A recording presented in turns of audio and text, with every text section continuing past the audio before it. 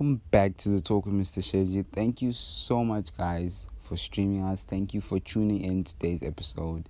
Thank you for sharing the love, the positivity, commenting, leaving a star rating. Please make sure you still do all of that because it helps us grow and touch more awesome people like you guys. So, guys, thank you so much for the support, the love, and for listening. It really means a lot to me and the Self-Made Wealth community. We are on episode 5 on how to sell anything to anyone. This series or this journey has been overwhelming for me, and I really love what the knowledge that I'm sharing, the free content that I'm actually sharing, guys. So if you ever want to just talk about something or want to mention anything on the episode or on the podcast, please make sure that you comment on the episode, or alternatively you can WhatsApp us on 081 749 1356. That's 081 749 1356. So today I'm just going to speak about something that has 6 secrets of creating inner pressure to buy. So this is going to help you get you more customers and customers to love your product or service. So there are certain words that trigger us to go on automatic pilot. We stop evaluating what we should do, we just comply. One of these words is because. The need for reasons to justify behavior is so strong within human beings that we have learned to anchor the word because to thinking that someone has justified reasons for doing something. When you were a kid and your parents refused you permission to do something you wanted to do, what did you do? Did you accept no for an answer? I don't think so. You asked, why not? How many times did your parents respond just because? Because I said so, or because the way it is. So social researchers have found that our programming to accept the word because as justification for doing something is so strong that even if what is said after the word because doesn't make sense, over 90% of the people will still comply if there were legitimate reason to do so. So the word because triggers compliance, basically, okay? So it's easier to say no than to say yes, because yes implies commitment. Remember, the next time you hear the word no, how many times have you entered a store and the store assistant has asked you, can I help you? So what's your normal immediate response or answer? I'm just looking for if someone it's basically, or it is some a part or along the line of saying no or declining the assistance of that particular person. If someone gives you an automatic rejection, like in the store example, you can just say, okay, that's fine. I just need to stay here with you because I need to support you. I need to support you in answering questions. I need to stay with you because my boss told me to. Many times, all people need is a because frame. They need to feel that you have a justifiable reason, for doing something. Look, a cat got my tongue. I'm sorry for that. So the actual reason may be less important than the fact that you have offered them a because. Think about how many times you have acted because of the way someone gave you a reason rather than the reason itself. The secret of persuasion lies in the way something is told to you rather than what is being told to you. I'm not saying you can talk absolute nonsense and get away with it. What I'm saying is that you should always provide people with a because, a feasible reason why they should do something. Start practicing the because frame today. So what I've just went through right now is something that is very, very crucial and important. I hope you took down some notes there, and I feel like it is gonna help you to find more reasons for your customer to not leave and actually buy your certain product or service, because you're gonna be trying to what? Trying to persuade them in such a way that they think that, okay, if this particular person cares for me that much, because they're giving me a reason for me not to leave them, should I try it out? And then it leads to them just accepting, and at the end, the end result is them just wanting to buy your product.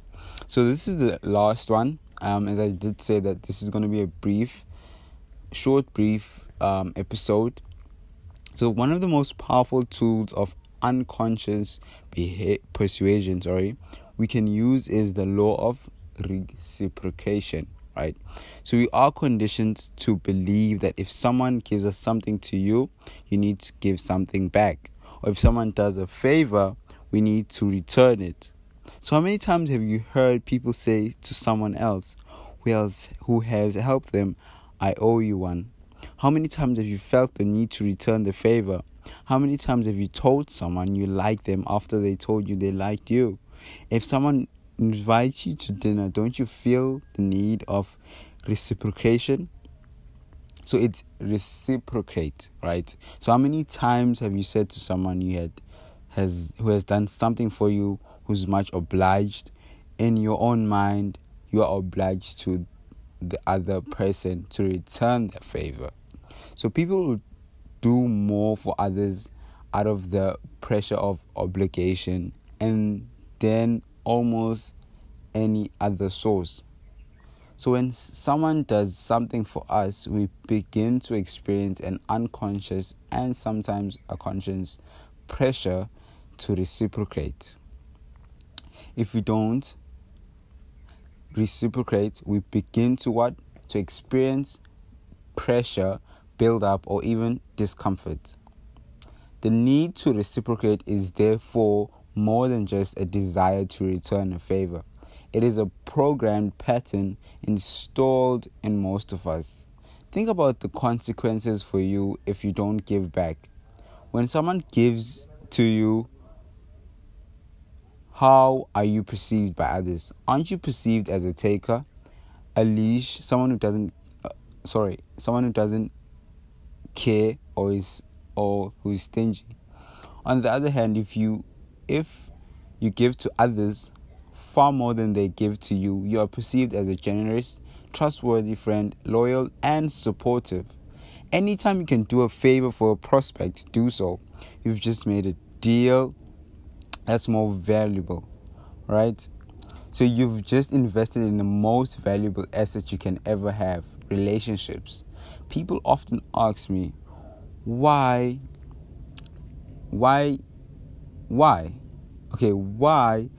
they should keep giving when they haven't yet received reciprocation from the other person. So I respond by telling them to keep giving if they want the prospect's business intensely enough. There will come a time when the prospect feels compelled to give back. Remember that the master persuaders have patience and tenacity in the pursuit of their dreams. Begin practicing the law of reciprocation. I don't know why this word is just coming out so wrong. I apologize. I'm going to repeat one more time. Begin practicing the law of reciprocation right now. So if you identify your prospects and plan how you can begin depositing in the emotional bank account, think of the last 5 ways in which you can use the law of reciprocation to induce deep gratitude in your prospects. Think about how you can generate in your prospects a desire and need to pay you back in a way that supports them and supports you with integrity. So I just want to touch a bit on the double binds, right? So the fourth secret of creating, this is the third one, the third secret of creating inner pressure to buy is the power of double binds.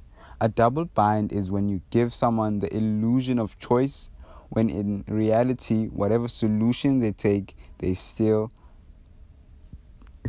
doing what you would like them to do. So you therefore do not give them the opportunity to say no. Obviously, this tool you can only be used when you are convinced that the prospect needs your product and that the fear is only the thing that is just stopping them. The key element that makes a double bind work is the word or. The word or is like because it immediately puts people on automatic pilot, because or gives them an illusion of choice. They therefore evaluate the choice you are offering them, then less critically, especially in the moment when you want them to make a decision. So I'm just going to stop there for today's episode. I feel like it is such an important episode, and this one is going to just twist or help you get your customers like your product if it does bring them value and is going to strengthen them or help them better their lives. So the point of this episode is just make sure that your product is sharp, as how we say it as South Africans, sharp, lekker. And if it's all those three things that I just mentioned, those slang words, people are going to buy it. And if you can't get them to actually get your product, try and using these techniques that I just spoke about today and see if people won't want to get them to buy it. So obviously once they buy it and they see the good results in them, word of mouth, a lot of things that is going to happen that's going to help your product grow. Only if your product/service is beneficial and has great value. So this is it. This is episode 5. This is just the conclusion of the episode. So thank you so much for listening to the end. So for those who listen to the end, I have this bonus tip I want to give you guys. So when I try and make an appointment with the prospect, would you like to make an appointment right now, or would you like to jot it down? A time for us to get together, because I'm sure the thing that is most important to you is to create the results that you really want for your company. Isn't that true? Right? So double binds are extremely effective ways to close the sale or even test close the sale. Right now, design 2 double blinds, and then that will help you to motivate your prospects to make the kind of decision that you want them to make. So I'm just going to stop there and end today's episode. Thank you so much for listening to the end, And please make sure that you follow us on Spotify or wherever you're streaming us. Leave a star rating, comment, share, like, and share the link, share the positivity. From me, Thabiso Shezi, and our studio from Self-Made Well. Thank you so much for tuning in to the end. Hope God blesses you. Hope you enjoy the rest of your week. Be productive and continue to trust the process. Peace out, guys.